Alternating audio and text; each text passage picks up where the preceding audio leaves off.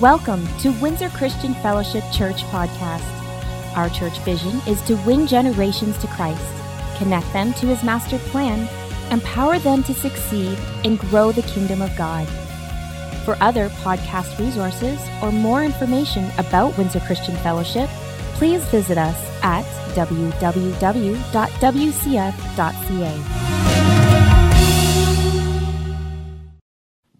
The gifts of Christmas. We are so excited to be here today. I'm particularly excited because it is the first Sunday in December, and that means that Christmas is full swing in our house, and it is everything Christmas, everything that has to do with the season, and I'm very excited. But it's not only just the first Sunday of December, it is also the first day of Advent. So how many people here know what Advent is?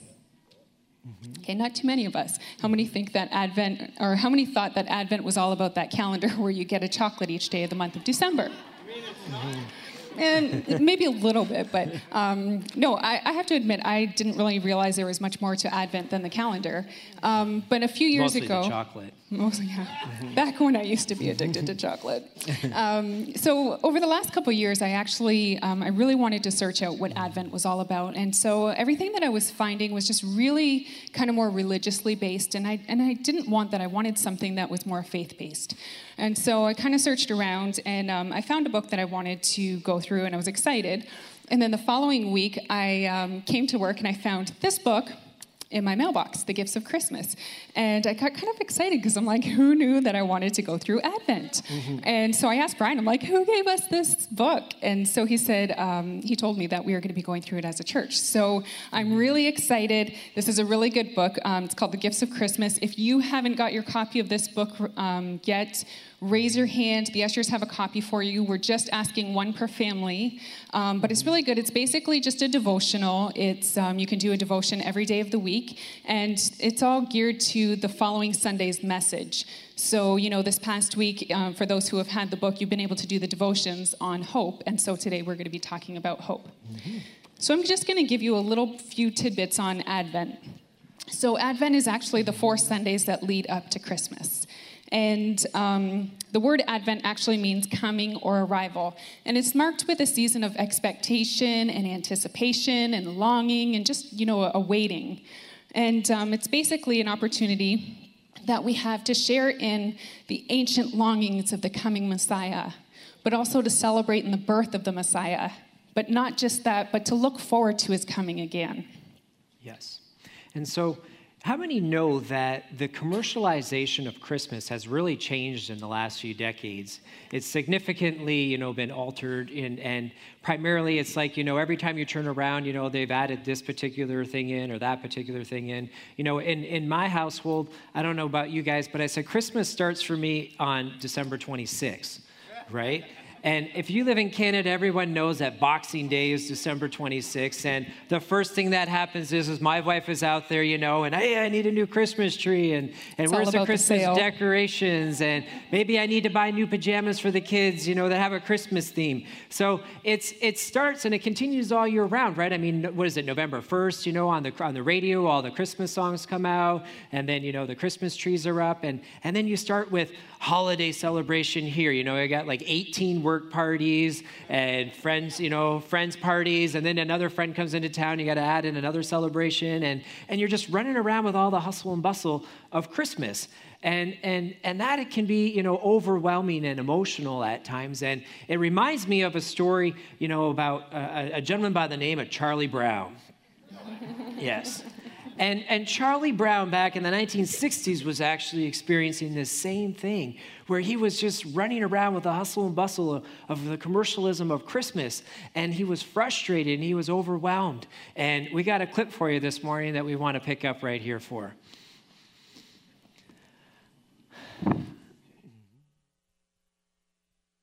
You're hopeless, Charlie Brown, completely hopeless. Rats! You've been dumb before, Charlie Brown, but this time you really did it. What a treat.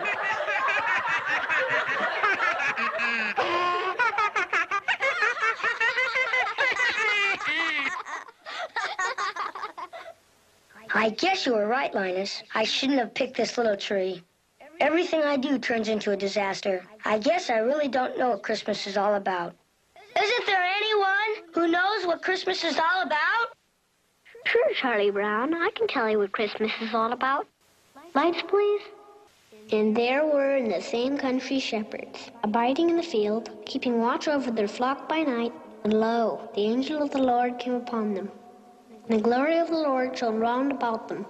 And they were sore afraid. And the angel said unto them, Fear not. For behold, I bring you tidings of great joy, which shall be to all people. For unto you is born this day in the city of David a Savior, which is Christ the Lord. And this shall be a sign unto you. Ye shall find the babe wrapped in swaddling clothes, lying in a manger. And suddenly there was with the angel a multitude of the heavenly host praising God, and saying, Glory to God in the highest, and on earth peace, goodwill toward men. That's what Christmas is all about, Charlie Brown. That is seriously one of my favorite scriptures. But how many of you, this is a season that, it's an exciting time. There's lots of celebrations, lots of traditions that we have. But there are many people who feel like Charlie Brown did at the beginning of this clip, where, just things are not going well, or, you're just going through a hard time. Maybe this is the first, maybe you've lost a loved one and this is the first Christmas that you're going to experience, the season without them. That's the season that, my family is going to be in, because this is the first anniversary of the deaths of both my Oma and my aunt. And also, my other aunt passed away, and this will be the first Christmas dinner that we'll have without her. And she's been there for every Christmas dinner that we've had for my entire life. So, it's things like this that cause people to really feel like just not wanting to go through the motions of celebrating Christmas, And sometimes it's about, you just go through the motions because, other people expect you to, or because your kids expect it and stuff like that. But it's at this point in our life when we have to really get back to the real meaning of what Christmas is all about. Right. And Christ came with his birth, and he brought us hope. But isn't it just like the devil, to throw in those different adversities for you along the way and to try to steal that hope away from you? I can remember, going back even when I was a young child, it was December 23rd, and I can still remember it to this day. But on that day, my mother walked out the door and never came back. And so the next day is Christmas Eve celebrations, and then the following day is Christmas. And I can remember, the emotional pain and the drama, for not only myself, but my father and my siblings. And it was very real going through the emotions of Christmas that day right after that particular event. And it carried on, for multiple years afterwards, where every time Christmas come around, it's like, all of these, emotions. And I almost turned into, the Christmas Grinch, for a little while. And Sherry will, attest to that, when we first met. I'll throw in this little thing here. When we first got married, I wanted to put up a Christmas tree in the house. And he's like, we don't need a Christmas tree. And I was like, yes, we do. No Christmas tree. He's like, I'm not wasting my money on a Christmas tree. And I was like, what? Like, what is happening? So I went home, and I went back to my mom, and I'm crying, and I'm like, he doesn't want to celebrate Christmas, and what is going to happen, and this is horrible. And so she says, if somebody gives him a Christmas tree for a present, he has to put it up. Mm-hmm. I was like, genius. So I have a Christmas tree. So anyway, me and my mom went out, and we picked out a tree from Costco, and we went back to our house, and set it up, and still the now tree that we have. Now I have a Christmas tree. Yeah. Yes. But it didn't end there for me as well. Like as I progressed through that feelings of, of what had happened with my mother, I got into kind of my young adult years, and Christmas, was all about these celebrations and family and loved ones, and the next thing I'm seeing, my friends get engaged and get married, and I'm sitting here single. And every time Christmas would roll around, it would just reinforce those feelings of being alone. And I remember, I got into the kind of that state of, where I was almost depressed, walking into the Christmas season. And it was the reality of where I was at. And it was, my focus wasn't necessarily in the right place, but it still didn't change, where my circumstances lie at the moment. So I think, where we want to start this morning is hopelessness. And I think that the definition in Webster's says it is having no expectation of good or success It's not susceptible to remedy or cure, and it's incapable of redemption, improvement, or a solution.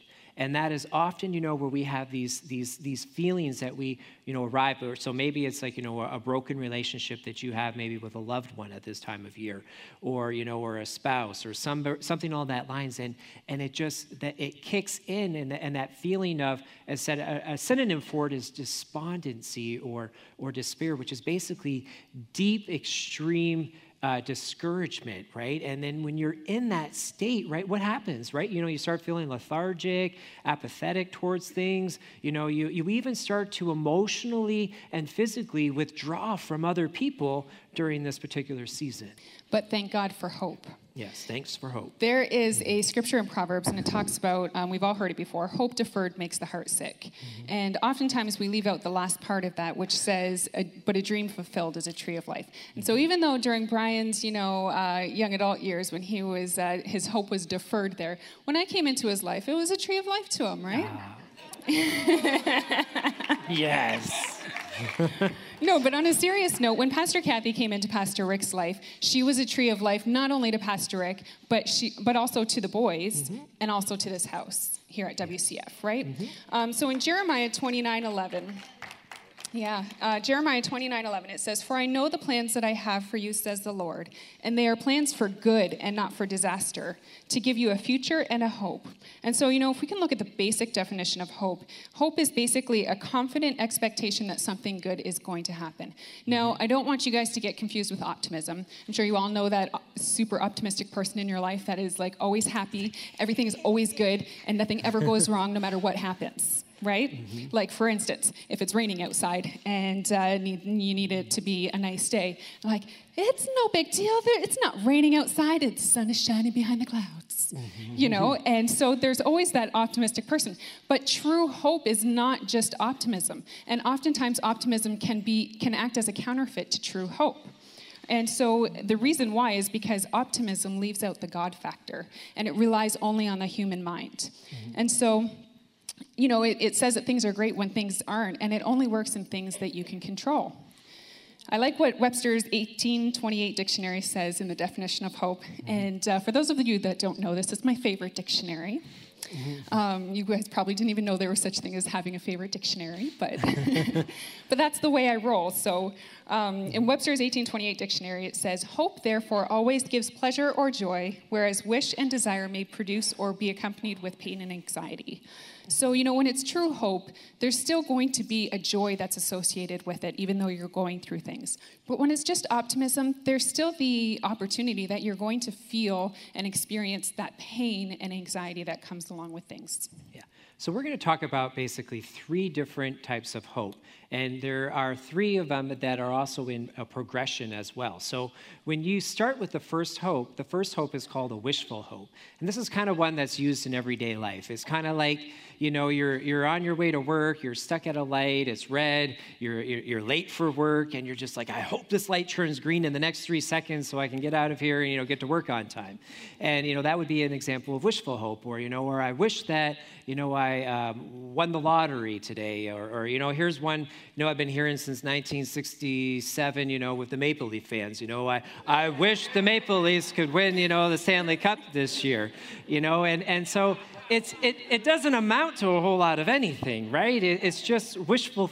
It's just that wishful hope, right? So the next part of that, though, is the next hope, which is called expectant hope, okay? And expectant hope has some progressions with it because you're actually taking an action, right, and to put something into play, right? So an example would be, I got some apple seeds, I got them in my hand, I take those apple seeds, I throw them into the ground, I bury them up, I plant them, I water them, I nourish them, and the next thing, I expect that an apple tree is going to grow, okay? And so that there is what expectant hope is that there's an action that has a reasonable course that it's going to take. But it doesn't always end up working out that way. Like I can go back, to the Maple Leaf example, right? You got, a draft that takes place every year, and it's been 50 drafts, right, that have taken place since 1967, and I hear you, we got Austin Matthews last year, but there's still no Stanley Cup that's sitting in, their trophy case at this moment, right? So...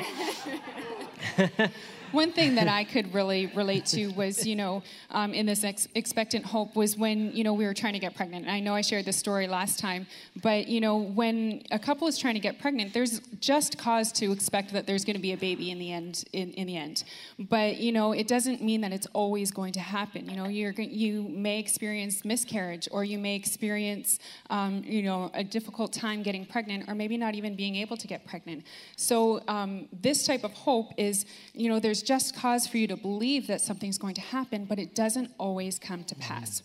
Mm-hmm. But hope doesn't end at this level. Right? We have a certain hope. And this certain hope that we have is a biblically based hope. This hope is sure. It is guaranteed, and we can count on it. It's the type of hope that we can build our lives on. And we can know for certain that we are going to have what we hope for. And this type of hope, this certain hope that we have, it is based on God's word and not my wishes. We all have feelings, we all have emotions, we all have an imagination and stuff like that. And those types of things can all be fleeting. They can change in an instant. My favorite quote is from Tony Miller, and he said, the easiest thing to change is your mind, right? And that just goes to show me that it doesn't matter. All these things can change in an instant, but God's word doesn't change. Mm-hmm. And it is sure. And God has all of eternity to fulfill his promises. And do you know that there are 7,000 promises in the word of God, and all truth comes from God? Not only that, God can't lie. It is impossible for him to lie. We can see that in Hebrews 6. We're going to pick up in verse 13. It says, for example, there was God's promise to Abraham. Since there was no one greater to swear by, God took an oath in his own name, saying, I will certainly bless you, and I will multiply your descendants beyond number. Then Abraham waited patiently, and he received what God had promised. Now, when people take an oath, they call on someone greater than themselves to hold them to it. And without any question, that oath is binding. God also bound himself with an oath, so that those who received the promise could be perfectly sure. You get to be perfectly sure that he would never change his mind. So God has given us both his promise and his oath. And these two things are unchangeable because it is impossible for God to lie. Yes. And so here's a key part to the scriptures and a key part to our message that you want to make sure you pick up right here. Our hope is not in these material things. It's not in the what ifs and so forth. Our certain hope is in Christ Jesus. And it's because it's founded in that certain hope that we have hope, and that we can put that in as the strength and the strong anchor that we're going to talk about in a moment, because it's founded in Jesus Christ. In 1 Peter 1, it says, and we're going to pick up in verse number 3, it says, Blessed be the God and Father of our Lord Jesus Christ, who according to his abundant mercy has begotten us again to a living hope through the resurrection of Jesus Christ from the dead, to an inheritance incorruptible and undefiled, and that does not fade away, reserved in heaven for you, who are kept by the power of God through faith for salvation, ready to be revealed in the last time.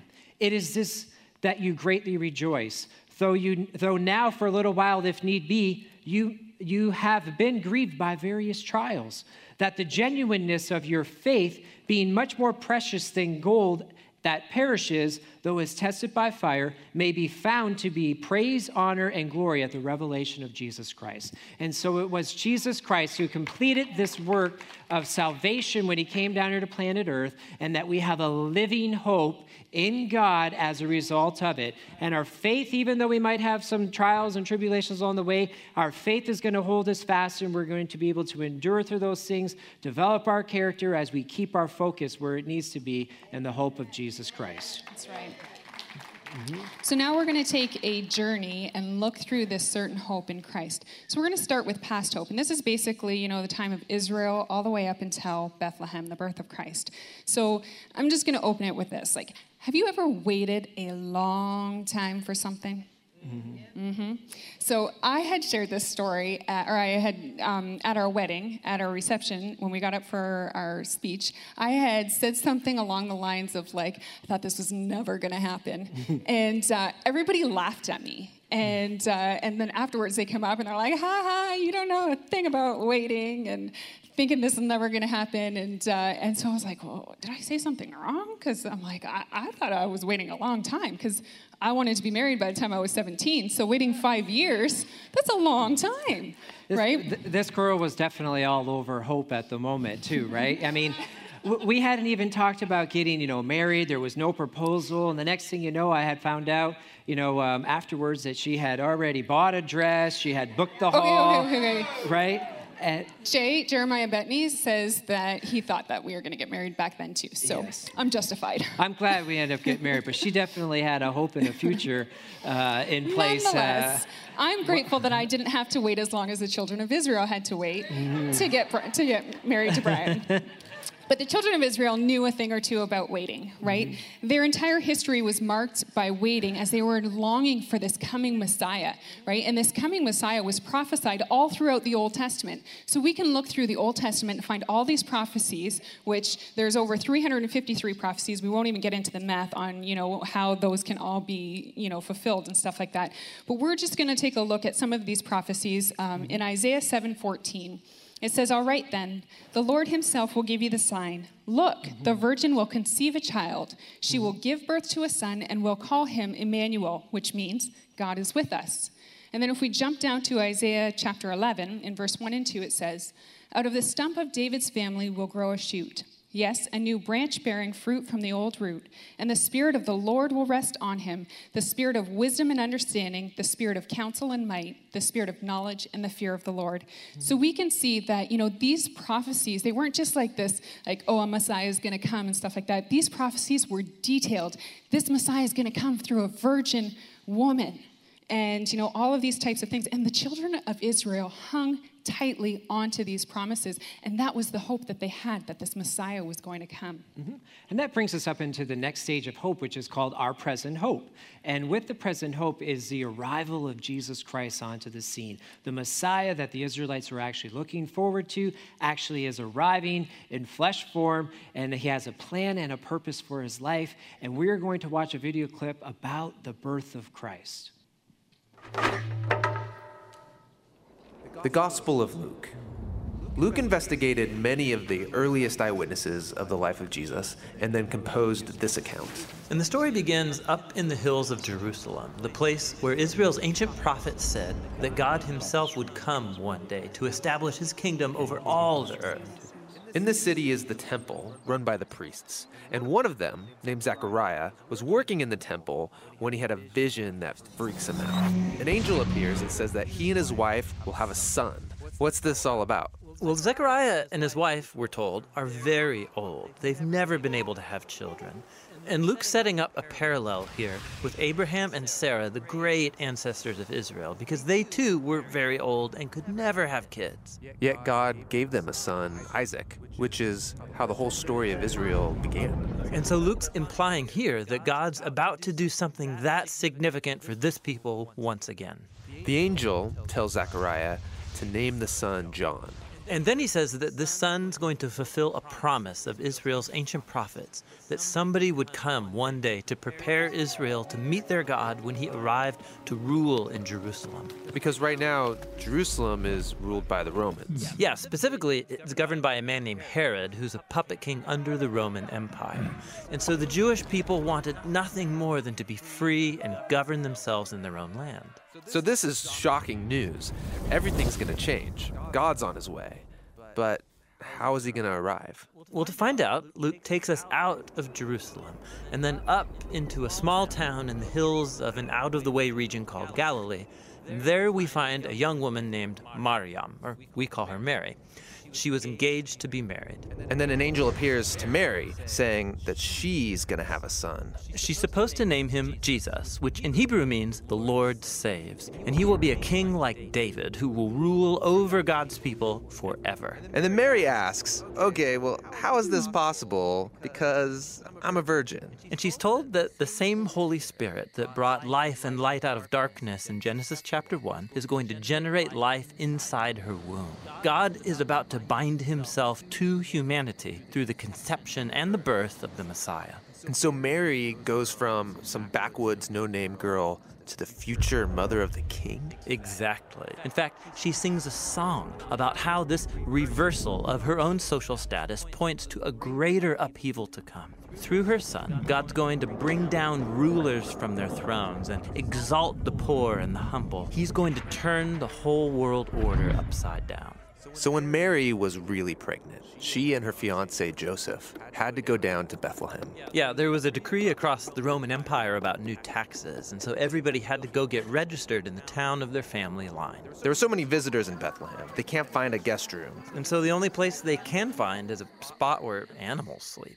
Now nearby were some shepherds with their flocks. And an angel appears, which, of course, freaks them out. But they're told to celebrate, because tonight in Bethlehem, a Savior has been born. Yeah, they're told to go and find this baby, and they'll know that it's the Messiah because he's going to be wrapped up and laying in a grimy feeding trough. Yeah, which is pretty gross. Totally. And then these shepherds, who aren't very clean themselves, they go and find the newborn Jesus in this really dingy place, and their minds are blown. They go home wondering what on earth is about to happen. And this is all really strange. I mean, if God's really coming to save the world, this isn't how you would expect him to arrive. Born in an animal shelter to a teenage girl, celebrated by no-name shepherds. Exactly. I mean, everything is backwards in Luke's story, and that's the point. He is showing how God's kingdom was first revealed in these dirty places among the poor, because Jesus is here to bring salvation by turning our world order upside down. It's Christmas time. So that there, is a story of the birth of Christ the Messiah, and that there is the future hope of God that just arrived in human flesh here on the planet. And the great part about this story is yes, we celebrate his birth at Christmas time, but there's also the part where Jesus grows up and he becomes a man who's the Son of God, and he's there to fulfill a plan. And that plan was at the work that he accomplished at Calvary at the cross, where he shed his blood for our sins. He went into the grave for 3 days and kicked devil butt. And then he came back out with the keys to death and hell and the grave. And he basically then, said he rose again to resurrected life. And through that, we are now living in the promises that God has for us. And there are great gifts that he gave us through that work that he did when he redeemed mankind. So I'm going to share a secret with you guys. It's found in Colossians 1:27. It says, "And this is the secret.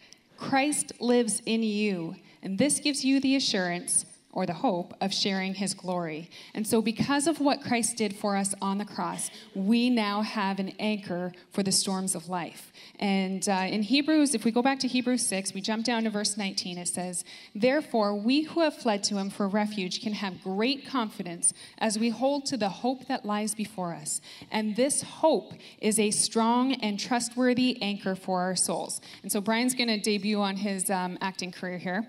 And he's just going to act out a little bit. I'm just going to tell you guys about... I'm going to make sure this is still tight. I wasn't sure.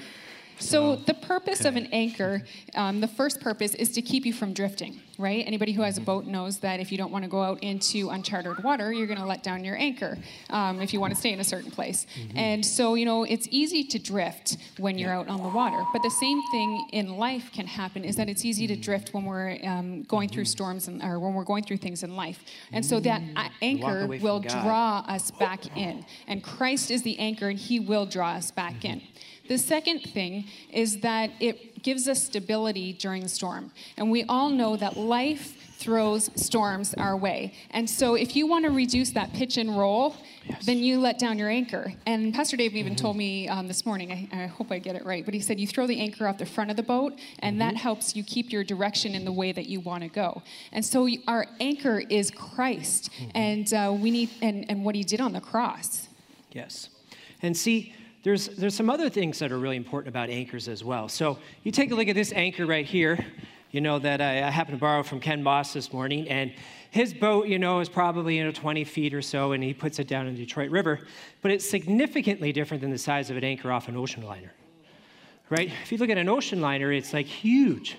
And so if I put that anchor on that ship, it's not going to do anything, okay? And so God's put on the inside of us plans, purposes, dreams, God-sized dreams, okay? And we're a ship, okay? And if we're anchored into something, that's not a solid anchor, like drugs, alcohol, or, wealth, money, family, whatever it may be, it's not going to be a sure anchor. But if we got a God-sized dream, we got a God-sized plan for our lives, we need a God-sized anchor. And that anchor is Christ Jesus, and it's sure, and it's a foundation that is not going to disappear. It's not going to, melt away, and we can hang on to it. And that there is one of the things that Christ gave us in his hope. That's right. And because of what he did on the cross, and because we have the cross, we now have a future hope. And so, this season of Advent is really, it's also about preparing our hearts for what's to come, for Christ coming back again. We long for a day when everything will be made new here on this earth. And we all know that we live through pain and suffering on this earth, but we can wait with eager anticipation for that day when Christ comes back to make all things new. And here is the key. That little baby that was wrapped in swaddling clothes, lying in that dirty, stinky manger, that he grew up to be the Messiah who is going to come, die on the cross, and shed his blood for our sins so that we could be made whole. And not only that, it doesn't stop there. He didn't just die. He rose again from the grave, and he is alive today, and he is coming back for us because we are his children, and he loves us, and we can hold on to that future hope.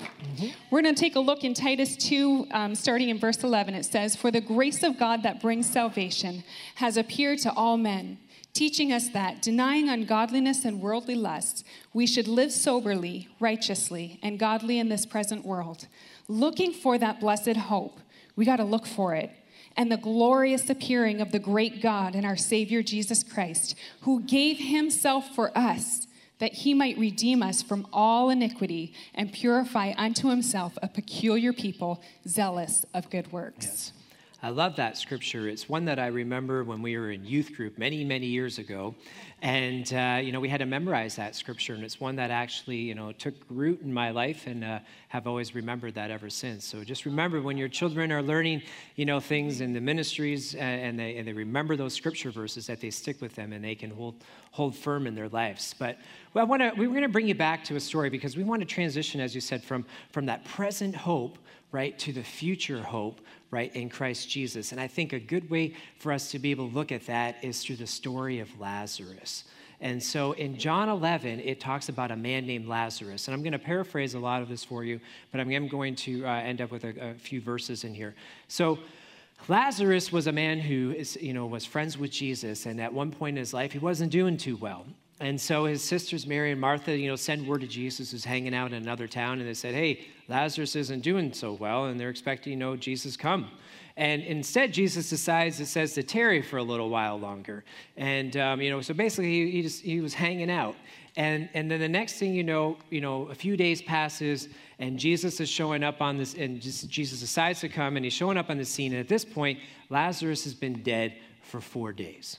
Okay, and so it says here that Mary and Martha, and I'm going to pick up, it says in John 11, we're going to start in verse number 18, okay? And it says, "And when Martha got word that Jesus was coming, she went to meet him, but Mary stayed in the house. Martha said to Jesus, 'Lord, if only you had been here, my brother would have not died. But even now I know that God will give you whatever you ask.' Jesus told her, 'Your brother will rise again.' 'Yes,' Martha said, 'he will rise when everyone else rises at the last day.' And Jesus told her, 'I am the resurrection and the life. Anyone who believes in me will live even after dying. And everyone who lives in me and believes in me will never, ever die. Do you believe this, Martha?' 'Yes, Lord,' she told him. 'I have always believed that you are the Messiah, the Son of God, the one who has come into the world from God.'" And then you jump ahead a couple more verses into verse 32, and then Mary decides to come out of the house, and she arrives, and she saw Jesus, and she fell at his feet, and she says, "Lord, if only you had been here, my brother would not have died." So it's the same circumstance that comes over. And I really look at it the same way that often we do in our lives too, where it's like, Jesus, you showed up here today, but, it would have really been nice if you would have showed up last month, when my marriage was falling apart and I really needed you. And at that point, you were nowhere to be found. And, but, where were you then, right? Or, or my family was sick, last year, where were you? I know you're here today, but Lazarus, my brother, it's great, but he's dead, right? And it's dead. And we look at these circumstances in our lives, right? These lost opportunities, the deadness of failure or our dreams that have been set aside. And so Christ there is here on the scene, and then we're speaking to him in our frustration about, where were you at the moment? But he uses a word here, and I want to elaborate on this for just a moment. He says, I am the resurrection and the life. And when you take a look at the context of where that started from, it goes back into the Old Testament in the book of Exodus, chapter 3, and it's talking about how Moses is about to go see the children of Israel, and he's about to go see Pharaoh. And he says, who am I going to say sent me? And God says, tell them, I am that I am sent you. Right? And what does that word I am mean? And see, I am, it captures, it's the self-existent one. It's the eternal God. It's the God who was and is to come. He is life itself. And the fullness of all of creation is wrapped up into that statement, I am, because there's no other words that you can use to describe God. He's indescribable. So he says, I am. And we move forward into the New Testament, and Christ uses this phrase about 7 times. He says, and you're probably familiar with somebody, he says, I am the bread of life. He says, I am the way, the truth, and the life. He says that in another verse, he talks about, and he says, I'm going to pull my note out on it. It says, one other verse it says, he talks about, I am the light of the world. That's what I want to say. He says, I am the light of the world. Sorry about that. And so he says, and then it jumps into John in another verse where he's in the Garden of Gethsemane. And it says here in John 18:4-6, and it talks about, it says, Jesus, therefore, knowing all things that should come upon him, went forth and said unto them, whom seek ye? Because they were coming here to arrest Jesus. And they answered him, Jesus of Nazareth. And Jesus said unto them, I am.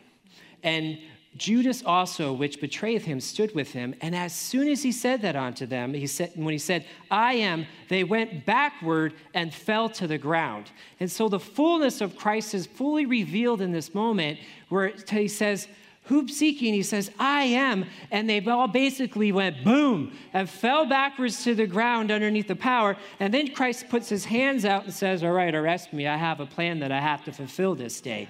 And so I want you to capture that moment and the power of it, because now we go back to the story of Mary and Martha, and Jesus is talking about their brother who is dead.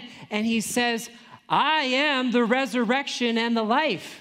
Right? And he said, now you get this part of this, church. He says, I am the resurrection. He says, I am the fullness of life itself. Nothing exists outside of me. And though your brother may be dead in the grave right now, he's not going to stay there, because I am the resurrection.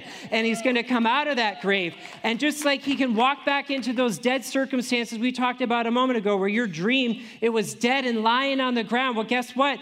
God can resurrect dead things, and he can bring them back up. That marriage situation, where you're saying it's done and over with. It's not, because God can resurrect and bring to life those things, even though we've already written them off. And so there's power in the resurrection. And Christ not only then went on and resurrected Lazarus, but then he resurrected after he rose from the dead, after he died on that cross. And he's coming back, which is what our future hope is in God, because he's going to resurrect all the dead saints that are up to him. And he's going to resurrect this planet that is dead and decaying. And he's going to bring life and hope. And that is what our future is in Christ. And so you guys see that it's not a hope in something. It's a hope in someone. Right? We can all sit here and we can say, I hope I can make it one more day. I hope that things will get better. I hope that this situation will be done and over with soon. And we say, all these hope things. But you know what? Real hope, that certain hope in Christ, doesn't just say that. It says, you know what? Despite the fact that I'm walking through hell right now, despite the fact that everything's against me and I can't even see where I'm going and I don't even know what's going to happen, despite the fact that everybody around me seems to be dying, I know that God is still good. I know that he is still God, and he still has resurrection life inside of him. Mm-hmm.